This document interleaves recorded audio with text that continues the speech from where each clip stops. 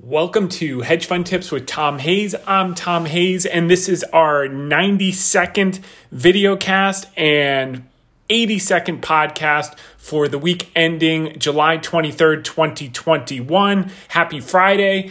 And we'll kick it off quickly with the media, and then we want to get right down to Alibaba. That's the elephant in the room this week, so we want to address it head on. And so on Monday morning, I got a call from Ali Thompson over at Cheddar. The Dow was down 800 points at the time, S&P probably down 100. And she asked me to come on right away about 15, 20 minutes later to discuss the market meltdown. And so I finished up a couple buy orders and I jumped on with Brad Smith. Thanks to Ali Thompson and Brad Smith over at Cheddar for having me on. And we talked about really the opportunity that the market was serving up and the fact that there had been this underlying weakness for several weeks in specific sectors. The reopening trade had been taking a breather, and the tech had been getting a bid. And, the one statement that I made that Brad really latched onto and found appropriate was, Wall Street is the only place when they hold a clearance sale, no one shows up. And that was certainly the case. We added to BABA that day, and we also initiated some Intel in some accounts, added to others. And we're going to talk about both of those names and a little bit about how we're thinking about things this week. So, with BABA, what I was predominantly focused on, and that's what we're going to get into now, is nothing has really changed other than the fact today we saw the Chinese government take another action that was against their self-interest, which was suggesting that the for-profit education schools should become non-profit. And the basic reason behind that is that they realize they're Japan. That's basically what it comes down to. We've talked in the last few weeks. They realize they have a demographic problem from their one-child policy, and they're not going to be able to solve it this decade. They're basically, maybe have a few more years, and then they're gonna stagnate like Japan did for 2 decades. But they're trying to quickly recover and now encourage not only 2 kids but 3 kids per child. And in their mind, it wasn't the error of the policy decades ago to do 1 child, which, by the way, they might have had to do in terms of resources and development and everything else. That wasn't the problem. The problem is that there are tutor providers that are making the Chinese kids work too hard and costing the Chinese parents too much money to make sure that they do well in school. They're private providers. Some of them are publicly traded. So the Chinese government says, if we just shut them all down, that means that parents will want to have kids, and our problem and our demographic problem will be solved, and we won't wind up like Japan. That's that's not the problem, and that's not the solution. And effectively, if you think about, if hypothetically the U.S. policy was to make sure that China stays behind, which it's not, but let's just say hypothetically it was, and we said, what could we do to make sure that China never catches up to us? The number one thing we would do is we would say, let's make sure that they don't have access to our capital markets, because if they lose access to our capital markets and we tell our institutional investors not to invest in Hong Kong, they're going to have mass unemployment, they're going to have mass rioting, and they're going to have an overthrow of government sooner or later once they lose, 1 million jobs. So that's the first thing we would do. The second thing we would do long term is say, let's close down all their private tutors, because their schools are okay, but without the extra private tutoring, there's no way their kids will get into our U.S. universities, which are the best in the world, and they won't thrive. So let's make sure that they're at an educational disadvantage. And the number one way to do that is choke off all their access to private tutoring. Well, if the government had that policy, those are the first two places you would strike. Cause mass unemployment by closing capital markets in the U.S. and limiting our institutions' ability to invest in Hong Kong by saying it's an unsafe place to do business, and give them an educational disadvantage. Well, the U.S. government did not do that to China. China just did it to itself. And the irony of it is, I've heard of Japanese kamikaze pilots that go on suicide missions to hurt themselves. Here's the definition of kamikaze: a Japanese pilot trained in World War II to make a suicidal crash attack, especially on a ship, an airplane loaded with explosives to be piloted in a suicide attack. Slang: an extremely reckless person who seems to court death. Well, these actions by the Chinese government that are completely in their intermediate term bad interest. It's against their interest to do these type of things. They're doing it because they think they're going to see a short-term gain, and what they're going to wind up with is the exact opposite. So what's effectively happened is, and one of the points that I made on Bloomberg is that they've got 248 Chinese publicly listed companies in the U.S. with about $2.1 trillion of market cap. The Chinese government's not going to want to destroy access to the global capital markets because it will cause mass unemployment. It will impair their domestic companies' ability to raise capital, to create jobs, and to create innovation domestically, which is exactly what they need to do. Particularly, they want to become self-sufficient in terms of producing their own semiconductors. They can't do that without the advanced machinery from Western developed nations who have to approve it. So then, by thinking that let's choke off education so our students can't compete on a global stage by cutting off private providers. Now, that's not to say there aren't gunslingers in the private education business and scams and all that stuff like there was with live streaming, and that they don't need regulation. They certainly do. And by the way, how it was interpreted by the markets today and unconfirmed in terms of the policy that they're going to take, may not be exactly what winds up happening, and it may actually be the same case in the case of Didi, what ultimately winds up happening. The point is, we're getting to the point where all of the worst case scenarios, sell the rumor, are kind of in the market.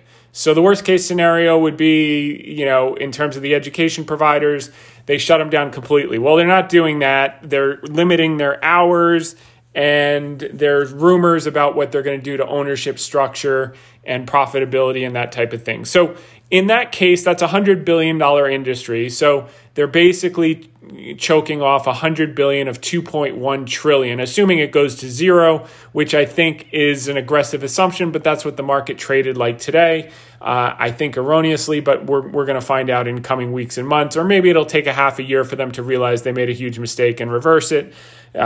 Some people make the best decisions after they exhaust all other possibilities. Perhaps that's the case in this instance with the regulators, but we're going to find out. My guess is this is a shoot first, ask questions later. The worst thing you can do is give markets uncertainty. GoTo is one of those providers, and they said they didn't receive any notification from the government. TAL and EDUs had no reply. So my guess is it's not good news, but it may not be what people are speculating about. It was all a Chinese article in Caixin, CAIXAN, which is a major business publication in China. You can copy and paste the text into Google Translate, and it basically says that. But these are the type of things that have left Europe in the dust, and why Europe has no tech behemoths or major innovation in the tech industry is because of overregulation. And China is actually at the point where not only were they taking on U.S.'s dominance, but they were on track to surpass it. In the case of Alibaba, Allian is growing at a faster pace than Amazon Web Service, and was growing about 20% internationally, particularly in Asia, with their cloud business and poised to grow exceptionally far. Now, if the capital markets start to penalize them based on the mercurial behavior and capricious behavior of the Chinese government, well, then they're going to set themselves back, not only like Europe in terms of regulating themselves out of business and giving U.S. total dominance in the tech world and complete not just domestic but global monopoly, but at the same time causing mass unemployment, which unlike Europe, which is a democracy by and large, in China, mass unemployment is the guaranteed formula for a government overthrow over time. It's just a matter of time. So you close capital markets, you destroy employment, and it's game over. And then lastly, they do have that demographic headwind, and they are, because they've read history books, realizing that policy is going to hurt them in the short term, and they're just desperately now trying to cling as they sense the slowing could be coming. So we'll see. So that's all the bad news. There's a lot of good news, and we're going to point to some of that as we go through. But I just wanted to quickly cover what I covered with Brad, and that was that it was difficult, despite the fact that everyone was panicking on Monday morning. It was a buying opportunity because with the Fed's balance sheet at an all-time high as of last Friday, with earnings estimates were at 213. They went up again this week. I said they'd probably get to 225, 230 before the end of the year. That's 2020 earnings estimates. Very difficult to get too bearish. And we talked about some of the opportunities and what to add to and what initiated. And we also talked about Boeing was down quite a bit. And we added at the margins to energy, nothing big on energy. And we're going to talk a little bit about that because that's one of the Ask Me Anything questions. So anyway, it was and then the last thing I said is, look for after 2:30. Margin calls, you'll probably see some buying into the close, and we certainly did. And then by Tuesday, everyone was back in the market. They didn't show up to the clearance sale on Monday, but by Tuesday, and we were off to the races. So that was really nice to be in the middle of it. Looking back, everyone's like, well, that was an easy call. But in the middle of it, no one was really having that view, and it was. I'm glad that Ali had me on, and Brad, thanks for that. Then the next day, I was on Bloomberg TV with, I was on with Heidi Stroud-Watts and Sherry An. So Heidi Stroud-Watts and Sherry An, and I want to thank Jung Soo Meng and Yang. Jung Soo Meng mostly handles the TV, and then an hour later I was on radio with Kathleen Hayes and Doug Krisner. Those were on at about 6 p.m. and 7 p.m. in New York time, and on the U.S. stations as well. And in both of these, we covered most of the same subject matter, but with kind of different tilts. And I want to kind of go through all of it. We covered a little bit about BABA, and they asked a lot of good questions about BABA and the risks of regulation, et cetera. One of the other things that has happened in the last week is 33 of the top China tech giants have signed a voluntary self-discipline pledge last week at the China Internet Conference. So it seems like, Didi got it bad for doing the IPO at the wrong time and not running things by the Chinese government during the 100-year anniversary of the Communist Party. So they're now, it looks like, going to get a severe fine. That's the bad news. The good news is they're going to get a severe fine, and that quantifies the risk. And once the market can quantify the short-term pain, it can look through and move forward. Not dissimilar to Alibaba paying the $2.8 billion a few months back.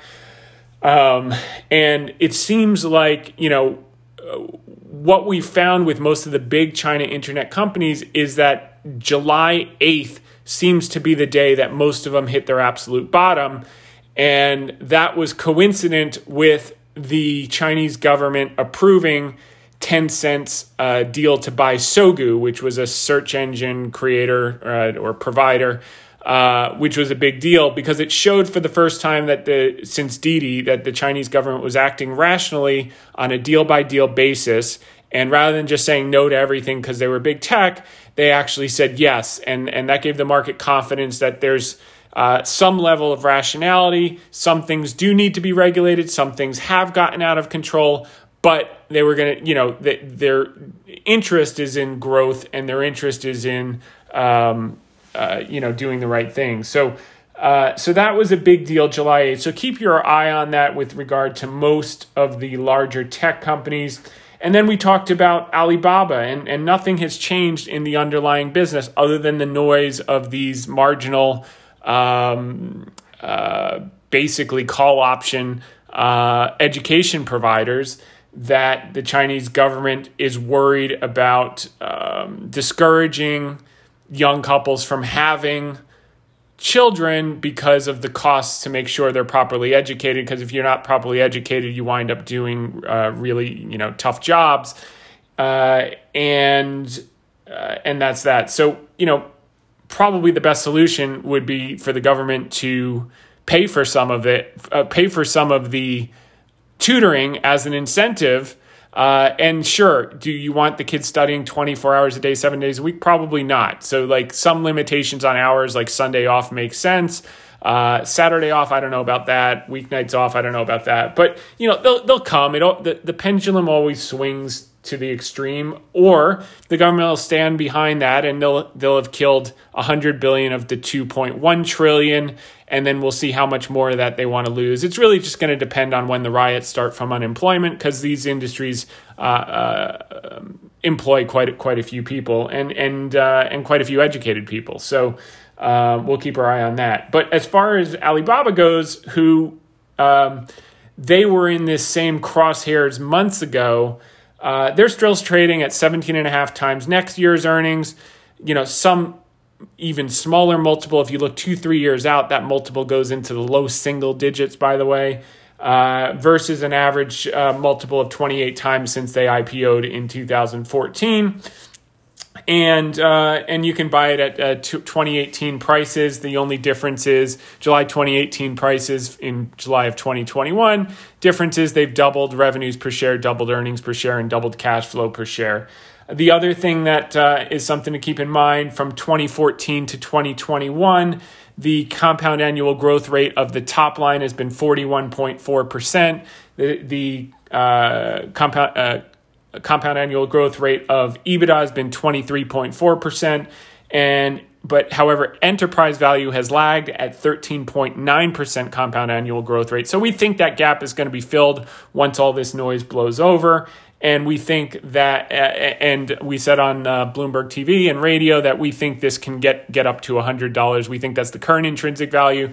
If we see growth over the next couple of years, which is anticipated, all new highs, it could go 400. It can move beyond and grow. But that's largely going to be up to the government. I mean, Alibaba is a monster. It's a Ferrari, and the question is whether the government puts a governor on it and decides they want to be Europe and have no technological advantage, so they have to buy all their tech products from the United States big players and give us that huge competitive advantage. And I'm sure our Silicon Valley would be happy for the Chinese government to continue to do what they're doing. Or they can say, no, we have a shot to be a global leader and dominate. We're going to champion our big players like Alibaba and JD and Tencent and some of the others, and grow in Asia, grow in Europe, and try to compete in the US. And those things we're going to find out are whether they're part of the plan in short order. But when you consider the discount to intrinsic value, the discount to historical multiples, it's all attributable to this recent behavior of the government. And as that works itself out, it feels like today was really the acute phase of this. Everything that was feared, for some of these smaller sectors came to pass, and now it's like the Band-Aid is off. Now what? And now what is, I think, what you're going to see is, surprisingly also, Alibaba held up relatively strong today, which was very interesting to see. And we'll take a look at the charts and some of the things that we're looking at in that standpoint.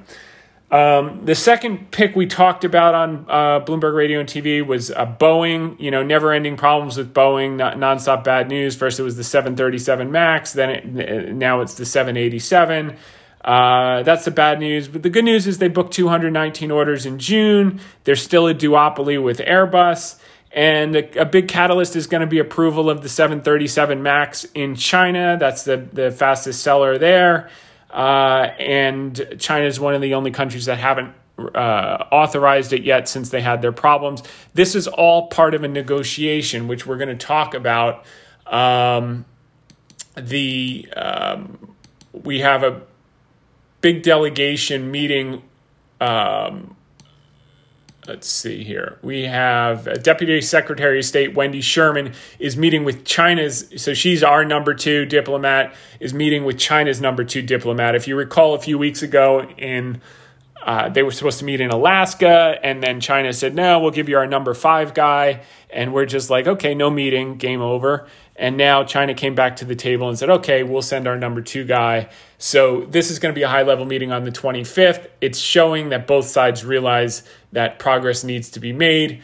And, and China's basically saying, as far as John Kerry's out there urging China to help break this climate suicide pact, and China's responding by saying cooperation is linked to wider issues. So China wants some stuff from the U.S. The U.S. wants some stuff from China. We want the Boeing approved, which is going to be great for them. It's going to be great for us. We want some climate concessions.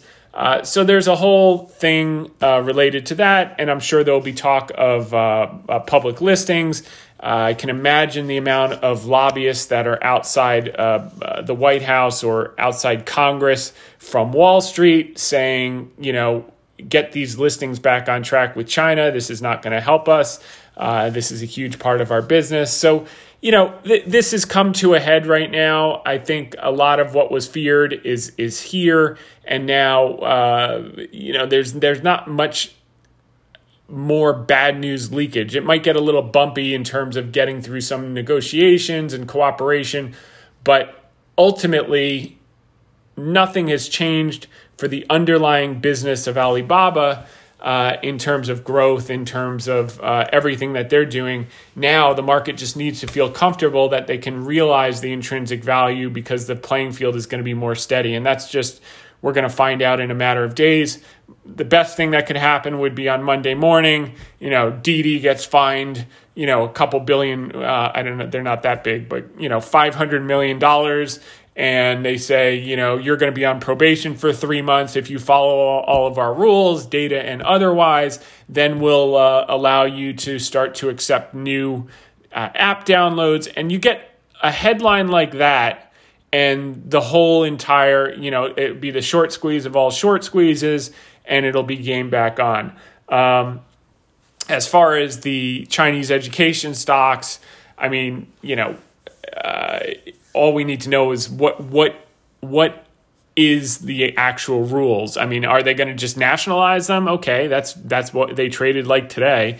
Or are they going to, say you can only operate, 20 hours a week, you can only charge this much. And, they're all down 95% in the last 12 months. So, a lot of that's priced in. So I think if they said you can only operate 5 hours a week and, we'll leave you alone, the stocks would probably double. They're down so much. So we'll see that. And then the third pick was Intel. Obviously, the big news with Intel was that they were looking to buy Global Foundries. Now the CEO is saying no comment. The CEO of Global Foundries is saying, no, we're still on track with our plan. My guess is something will get done there, maybe not right away. Right now it looks like it's off the table, but that could be a big thing for Intel and for Global Foundries. But in the meantime, Intel still has the lion's share of the PC server and processor markets, and the server processor sales are going to drive growth. They beat on the top and bottom line. They guided down on margins in the short term. The market didn't like that, but there were some mixed responses. Morgan Stanley actually came out pretty bullish after those earnings. We happen to agree. Does it get a little weaker before it recovers? Maybe, but we do want to have some semiconductor exposure. But we still have to find where is their value. Something that we can look at 24 months from now is, an $80, $90 stock, minimum 75. And we think Intel fits the bill. So if we get a little short-term weakness, we think it's an opportunity. As far as some of our longer-term things, okay, how did we get here? Okay, so that was the Bloomberg TV and Bloomberg Radio. So thanks to Kathleen Hayes, Doug Krisner, Heidi Stroud-Watts, and Sherry Ann, as well as Jung Soo Mang and Yang Yang for having me on. And then want to thank Devik Jain and Sriyashi Senyal. I was in their article this week where they were talking about the infrastructure package, and I was saying that, the country desperately needs proper infrastructure, and if they can get it passed, it'd be helpful to the cyclical trade that's taken a breather in the last month and a half.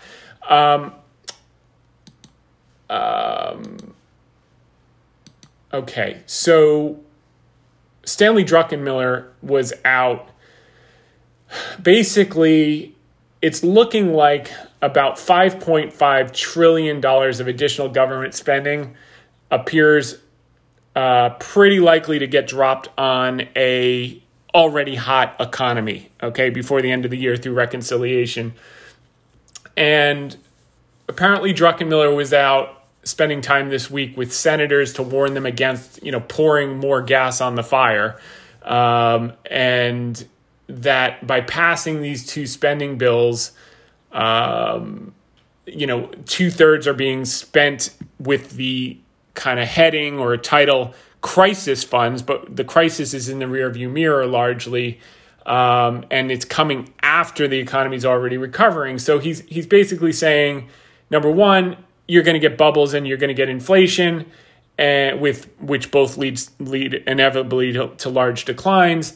And then after it wears off and you get the decline, you're not going to have any ammunition to solve the problem. So, 5.5 trillion after the fact, effectively, that initial 1.9 trillion CARES is all we needed to, we stabilized the credit markets, the Fed did, we had the PPP program. And basically by the time that was run off, that additional bill they did early this year with the new administration, it's getting to be like Banana Republic type stuff. And I think those are the fears. So while in the short term, rates are lower, dollar's strong, etc., I think, in line with what we've been saying towards the end of the year, I think you start to see the 10-year yield, edge back up closer to 2%, and the taper will be closer. It'll be a 2022 event, but the market is going to start to sniff that out, and things like this, all the additional spending that wants to be done, and very, very small part of it is true infrastructure, roads, buildings, internet, things we need for the next generation. Are fixed assets are not really part of it. So I think Druckenmiller is right to really raise the red flags at this point in time. And then, lastly, the earnings outlook we've covered quite a bit. I think the major risks for the big players, Baidu, Baba, Tencent, etc., are likely in the rearview mirror. And for the Chinese government thinking, well, if they delist in the U.S., all the institutions will just go to Hong Kong. That may not be the case because the U.S. government's warning U.S. business against doing business in Hong Kong and saying it's not a safe thing. So this is all part of the posturing, part of the negotiation. Maybe we'll get a minor breakthrough next week when the two number twos meet. Maybe the Chinese government over the weekend will realize the knock-on effects of the path that they're headed down will lead to them being closed off from all capital markets globally, and it will lead to mass unemployment and an absolute overthrow of government in probably record time. Maybe they haven't thought that through yet, and the weekend will give them some time to do that. But in the meantime, they're taking actions that are definitely not in their interest, and it just creates the opportunity for competitors to start to rise more quickly. And set them back. So we're betting that most people don't continue to do things that are against their own interest for extended period of times before reversing course. And we're seeing them do that in terms of their one-child policy. We'll see if they do that as it relates to their huge competitive advantage players that could make them, globally dominant, or they could become, like Europe, regulate themselves away and remain in obscurity, like Japan did for the last 3 decades. So that's that. And then contrarian views they asked me for. I think defensives are actually going to continue to make sense for the next couple of months, despite everyone getting re-excited about the cyclical trade for the last couple of days. And there was actually a great note by Steve Goldstein over at MarketWatch. He was quoting Michael Hartnett, and maybe you don't recognize the name, but Michael Hartnett is the guy who produces the Bank of America Global Fund Manager survey every month, which we produce a summary of. It's one of the most important documents I look at. And he outlines 3 distinct phases to describe the market action over the last 8 months. And the first phase, he says, started on November 3rd with the election and the reports of the new vaccine, boosted stocks and credit, steepened the yield curve, weakened the dollar, and led to cyclicals outperforming defensives. And that's certainly the case. Energy and financials outperformed everything up until, and still year to date this year, but tech is catching up. But by huge margin in Q4 and Q4 of last year and Q1 of this year. Then the next phase was on February 16th by blowout U.S. retail sales that led to commodities rising, yields surging, cracks in the technology sector, and value stocks outperforming growth. And the third phase is what he calls peak growth / policies that started on June 16th by the Federal Reserve, as well as easing signs from China. So if you remember, China had been tightening 6 months ago. I was on CGTN saying this is going to bite them in the butt down the road. Well, it did. They reversed course, which is an important thing to note, that their government tends to reverse course when they realize they've made an error. They did that by cutting reserve requirements in the past week or so. And this phase for the U.S., Michael says, that led to a yield curve collapse. Not a yield curve collapse, by the way, and we're going to actually just look at it. I think that's a strong term. Certainly the 10-year yield compressed, but the short end of the curve is still at basically zero. So what they refer to as a yield curve collapse actually looks like this. And this is not a collapse. This is what happens every single cycle, from inversion down here, inversion down here, inversion out here, to peak, and then you get a correction and a sideways move for a year or two. You get this first sharp correction and then a sideways move before the curve really starts to sit flat. And here's our first correction. So certainly that had an impact. And then going back to Hartnett, so what to do now? He says own defensive quality in the second half, as it's both a hedge against peak policy and peak profits. He advises going long defensives in what he calls vaccinated markets of the US and Europe, and long cyclicals and reopening plays in markets with vaccine upside like Japan and emerging markets. So I think that's pretty nuanced, but where I differ from Hartnett is I do think defensives are going to work well in this time of year for the next month, 2 months, maybe a little bit more, 2.5, maybe through the end of the year. But I also think the cyclical trade is going to come roaring back before the end of the year. And whether that's a mid to late Q3 start or certainly by Q4, but I think it's going to finish the year exceptionally strong. So that's where we differ, and that's what we're trying to balance. Now, let me just see if there's anything else we missed here. Oh, and then this is interesting. This just came up on my Google feed. It was an article Bloomberg quoted me in a couple weeks ago that wasn't written by anyone. I guess they were referring to one of my notes or my podcast. It said, some investors see China's moves as counterproductive. Tom Hayes, chairman of Great Hill Capital, said Beijing was hurting itself by restricting their best companies from raising capital abroad, but Chinese government sees it the other way around. Rather than hurting the economy, the tighter oversight will prevent tech companies from growing too big and ultimately posing systemic risks to both domestic and global economy. Tech companies, these are not banks. I mean, they don't pose systemic risk. The question is, how much of global share do they gain? And the activity that that China is taking, soon to be Japan if they don't change their policy, is basically guaranteeing that our dominant tech players will get all the business, and they'll eventually wither into obscurity and wind up like Europe with no tech juggernauts. And if that's what they want to do, Silicon Valley will be happy to take the win. But my guess is once, the first few 100,000 people start, picketing on the street that have no jobs, or the government has to support them, or you get some type of Tiananmen Square type event, then they'll say, wait a second, those tech companies were good. They employed a lot of smart people. They created high wage jobs. They gave us global dominance and influence and power. And we kind of, just shot ourselves in the foot. Again, this is kind of the first example of where you're seeing a Chinese kamikaze versus a Japanese kamikaze, but hopefully they'll reverse course before they have any major accidents. All right, so leaving that all aside, let's get through some of the earnings this week because it's been a busy week.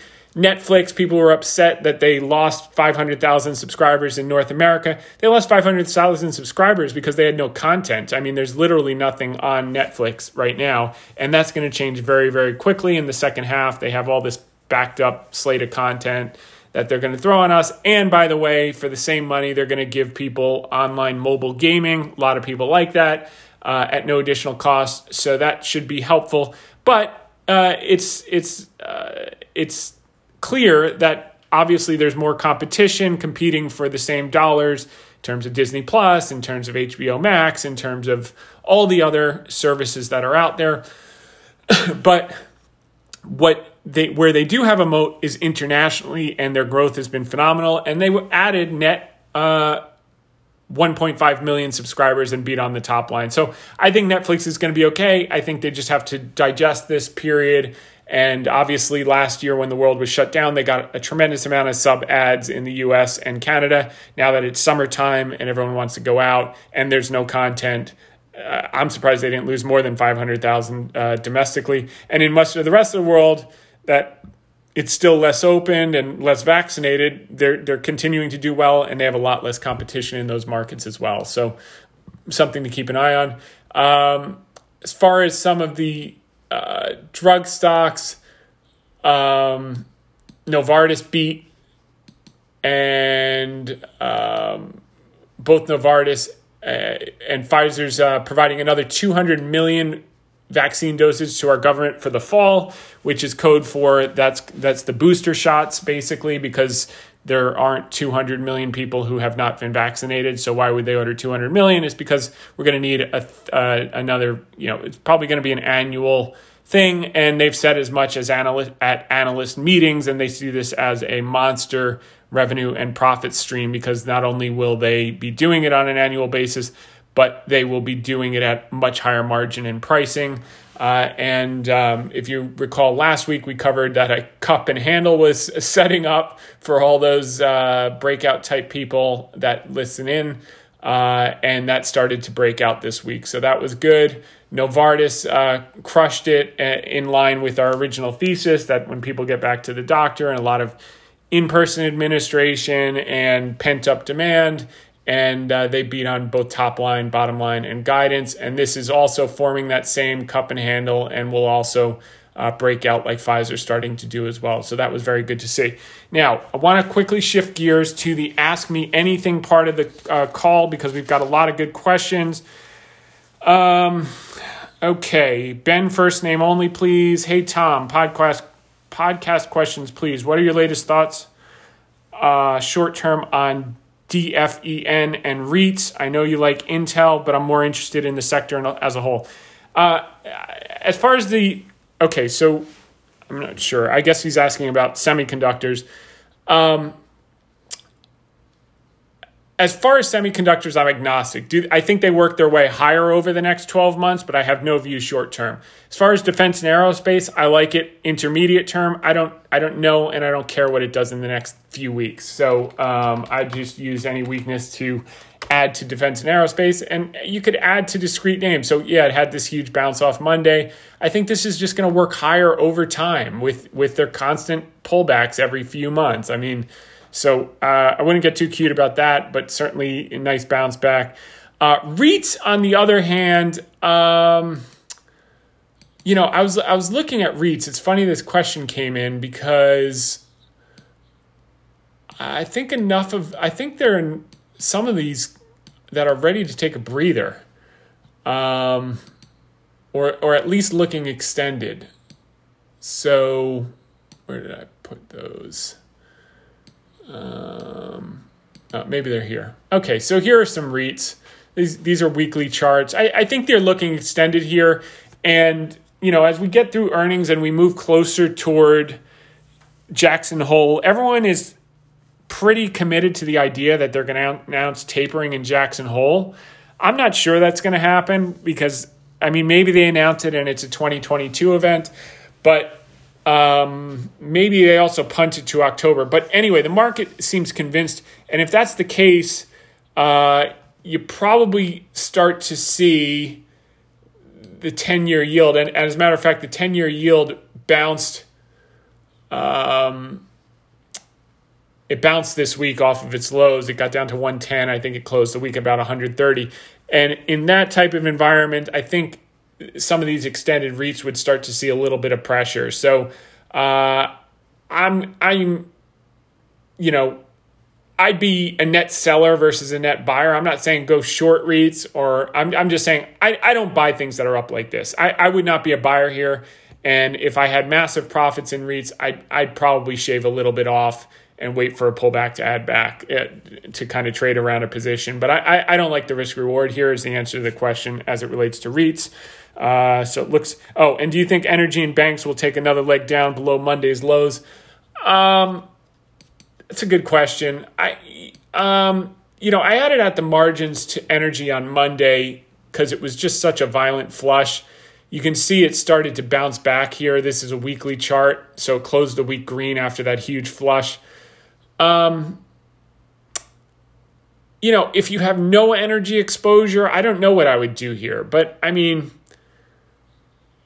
some of these on a discrete basis, was this enough pain for all the Johnny-come-latelys that got excited in March and April after the thing was up 100, 150%?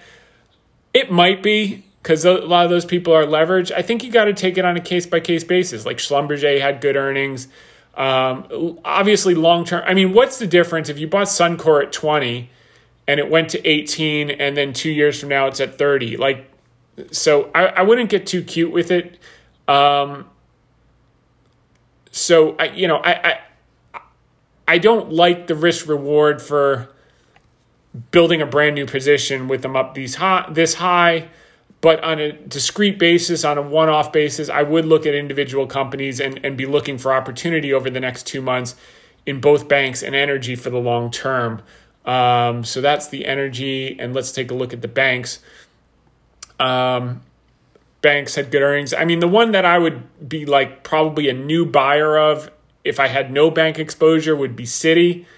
Because, maybe Citi's downside is 60 at the most, but it's going to work its way well higher over time.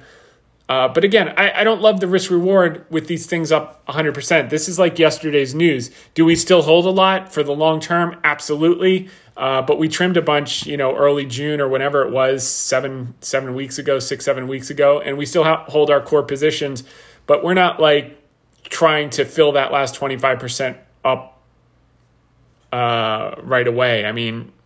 They're just better things to do, and what's interesting is everyone's looking at the things that are already up. No one wants the things that are down. And by the way, it was the same thing last year. As painful as it feels like with Baba, it was more painful holding Wells and Exxon and all those things in the fall before they finally turned. And we're going to actually go into that in pretty good detail on this call. So let's get some of these closed because we've just had so much to cover. The other thing, so here's China's online retail sales hit $1.8 trillion RMB. This was out today. increased 10.9% year on year. Who do you think has the lion's share of that? Is Alibaba. So the point that I'm making is that the underlying business continues to grow. We just don't know when the noise is going to clear so it can trade back to its intrinsic value and a normalized multiple based on the growth that it's experiencing. So this was People's Daily reported. The figure represents roughly a quarter of the country's overall consumer retail sales. Live streaming sales reached RMB 388 million by the end of December, more than doubling from March 2020. So, businesses, if you were buying this as a private business, you would have to pay much more than what it was at its peak here at 318. So let's say if Baba was not a publicly traded company, you would probably have to buy it for 25% higher than its peak in November of 2020. You'd probably have to pay them $400 a share to take it private, just based on the intrinsic growth. And yet, this is what it trades like. So I'm not a big technical guy. I know all of it, but the only way to build positions and make a lot of money is to know what you own. You have to know the fundamental backdrop. And then the technicals is just like, it can be helpful, but the main time to use technicals is when the fundamentals aren't syncing up because there's some exogenous noise going out. So today I drew this out and I thought it was pretty interesting. And interestingly enough, if you remember that day, July, whatever it was, 8th, I said was the bottom, and then they announced they were going to approve the Sogu deal. So Baba put in the bottom here at 199. I think it actually went down to 198 intraday, but I guess that was the closing low that they're showing here. And today it closed at 206.50. It actually held up pretty good considering the wholesale selling, because you got to imagine that, it's the top weighted holding in all of the ETFs, and most Americans have their China exposure through ETFs, and they were all just puking it out because of the education stock headline, which is less than 5% of the total amount of Chinese companies in the US. But, people shoot first, emotional questions, retail traders. So anyway, it is what it is. But what was interesting about this is called a descending triangle, which is, anyone can draw lines on the chart. But the point is that the basis of a descending chart is that when it breaks out of this descending triangle and gets above this line, sometimes it could go down, below here again, who knows. But when it finally breaks out, you're supposed to add the width of the wide part of the triangle above the breakout point, which is $91 wide, which would imply a $311 target, which is interesting because what I've been talking about on some of my spots is that we believe the intermediate term, 12 to 24 month intrinsic value is around $300, if not more. We think long term it could be $400, $600, it could be $1,000 stock, 5 or 10 years out. But what's interesting is this technical indicator that a lot of people look at is pointing to the same destination that we're getting to with our fundamental analysis. And our fundamental analysis, we think, is conservative. It's just going to be a question of how quickly the noise clears.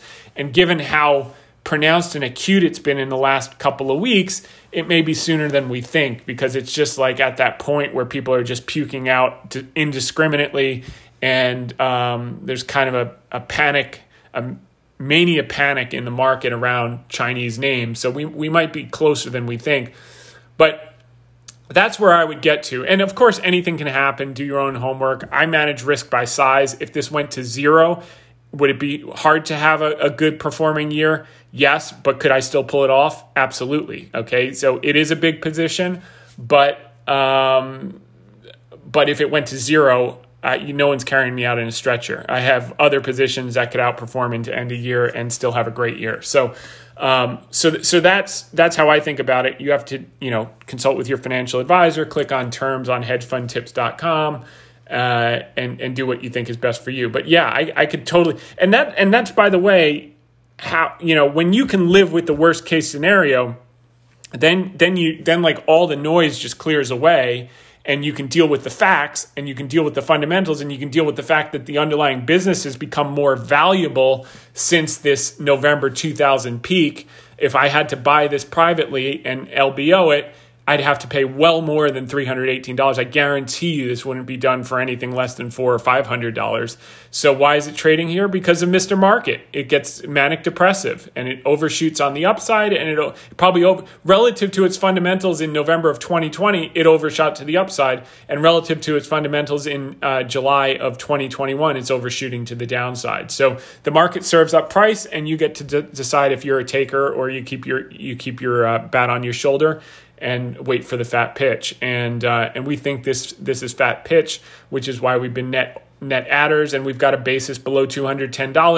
So 209.14. It's at 200. So we're $2.50 negative, but we've got an incredible stake hold in one of the highest quality businesses in the world, and only their government can destroy it. And they would have to work full-time to do so, and that would just hand global economic hegemony for the next century to the United States on a silver platter if the Chinese government did that, which I don't think they want to do, so we'll see what they do. Okay, so that is Ben's question. Then John Kroner, our friend that owns all the newspapers, said, Tom, thank you again for all the great info. Not advice, see terms. Exactly. Can you clarify Las Vegas Sands, please? I believe you said they no longer have an interest in Las Vegas, Nevada, and are focused on Asia now. This, Okay, so you're right and you're right. Basically, they announced a deal to sell off their Las Vegas operations and the Venetian, but the reason there's still U.S. earnings in there, or Las Vegas is impacting their earnings, is because the deal doesn't close until Q4. Okay, so that's fundamentally what you're seeing. And they're not pulling out of the U.S. They're trying to get business in Texas. They're trying to do online gaming. They're trying to open in New York and in different regions around the country. Maybe they'll even go back to Vegas. I don't know. I think it was probably a dumb deal to sell off at the time that they did and at the price they did, such a valuable property. But, people make emotional decisions. My guess is Sheldon Adelson would not have done that. But if they want to make the case that all of their, the vast majority of their growth and profitability comes from Macau and they should be investing there, I agree with them, that's for sure. But I wouldn't have sold the Venetian, not at that time. I mean, I would sell it, 3 years out when everything's humming again, and but they did it, and we think they will score in what they're doing, and that answers your question. So that's no longer gonna show up after Q4 earnings, and that's why you're seeing the impact in the short term. That's residual. Ben asked, what are your thoughts on semis? Again, agnostic on the sector. I think it works higher over the next year and a half. Short term, I have no idea. But my exposure, I would be buying Intel on weakness over the next month or two. And then a year or 2 years out, you got a probably $75 low end and maybe as high as $90, 2 to 3 years out. Plus, you've got, it's trading at 11.7 times next year's earnings, or 11.5. Over the last 15 years, the average multiple has been 15. It's 2.5% dividend yield relative to the 10-year, which is at 130. And it's raised the dividend pretty much every single year, so it's a dividend grower on top of it. I think that's a great way to get exposure, and that's why we like it. Okay, Daniel E. asks, Tom, how do you think about holding periods? Do you target multi-weeks, months, or year hold periods when you invest? It depends on the stock, but by and large, if I'm going to build size, I'm thinking about it in terms of 12 to 24 months. And then often it works out faster than expected, but that's kind of like how I have to think about it in terms of, putting meaningful size into it. But I know before I get in where fair value is that I want to get out. And sometimes that'll happen much sooner, in 3 to 6 months, but often it takes 9 to 12 to 18 months. And that's perfectly okay too. And if it goes against me in the short term, I know what I own. And rather than panic out and puke, which is why people blow up their accounts because they don't know what they own, they know the price of everything and the value of nothing, we use those opportunities to add more and build a low basis, which is what we've done in Alibaba. So that's that. Okay. Hi, Tom. This is from Dan E, I guess, again. How do you manage cash in the portfolio? I realize cash management is a critical part of investing. Without cash on hand, you may not be able to take advantage of opportunities at the same time. Having that cash drag that can make a huge difference in returns over time. Have you considered, okay, so first question, how do you manage? When you're managing outside money,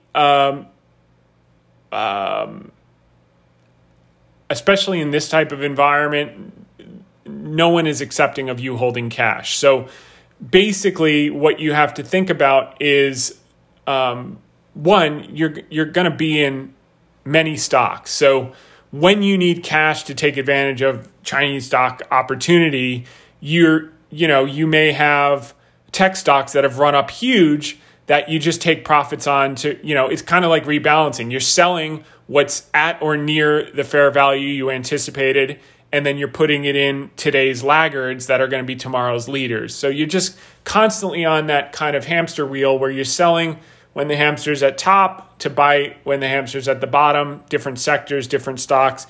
And that's really the way you manage cash. From time to time, you can build cash reserves, but by and large, outside clients don't want any of their money in cash. They want it always earning all the time. And that makes perfect sense. And then second, have you considered setting up a long-only mutual fund or ETF for retail? I won't rule it out, but I'm happy doing what I'm doing, number one. And number two, one of the ways that I'm able to generate alpha for my clients is periodically expressing or enhancing ideas with derivative exposure or some portion thereof, which you can't necessarily do in those type of wrappers, number one. And number two, I don't think people should be compensated for watching money. The idea of a management fee to me was always kind of foreign, that you should get paid just for having money. I don't take a management fee. I only get paid. I eat what I kill. So, I get a performance fee based on the gains that I make for the client. And I don't get paid again until I make that back. And then I make above that watermark at every new period. So I found that that's a fairer deal for clients, and it's a fairer deal for everyone, because I only get paid when I make my client money, and they make a lot more money than I make, or I don't get paid. So the idea of a mutual fund or a retail fund for just collecting assets, I would never rule it out, but I don't think it's the fairest deal for the client. If you consider, most kind of setups are where the offerer of services will charge 100 basis points, or a point. I'm not saying ETFs necessarily are a point, but a lot of the active ones are 75 basis to 100 basis points. So if you think about like a 7% return, because most of them are going to average around the general market returns, most of them are closet indexing, they're taking 14% of the profits for generating beta. And that's not a great deal. So, most people don't think about it that way. They say, oh, I just pay a small fee. But that small fee, if your return is 6 or 7%, it's, 14 to 20%. It's basically like paying for a hedge fund and getting an index return, which no one will do for a long period of time. So that's why I don't really like how the mutual fund and ETF is set up. I think you've got to earn your performance, and your client has to make a whole lot more than you do. And in that case, they'll be happy. And you do that over time, and you do it with the right partners that you both have similar philosophies of how you think about, wealth creation and holding periods, et cetera. So great question on that front. And let's move right along. For those of you on the podcast, we're going to get cut off in a minute. just go to hedgefundtips.com and click on, you'll see the video cast. Fast forward to minute 60 and you'll get the last 10 or 15 minutes. We still have a decent amount to cover because there's so much that happened with this China stuff this week that I wanted to address it head on, and we had a lot of good questions. Now, as far as the general market, the ECB said they're going to keep their policy looser for longer. They've got to hit that inflation target in the market like that. Jay Powell, while he enjoys support for reappointment, it's not a lock. You can see in this Wall Street Journal article. So like I said months ago,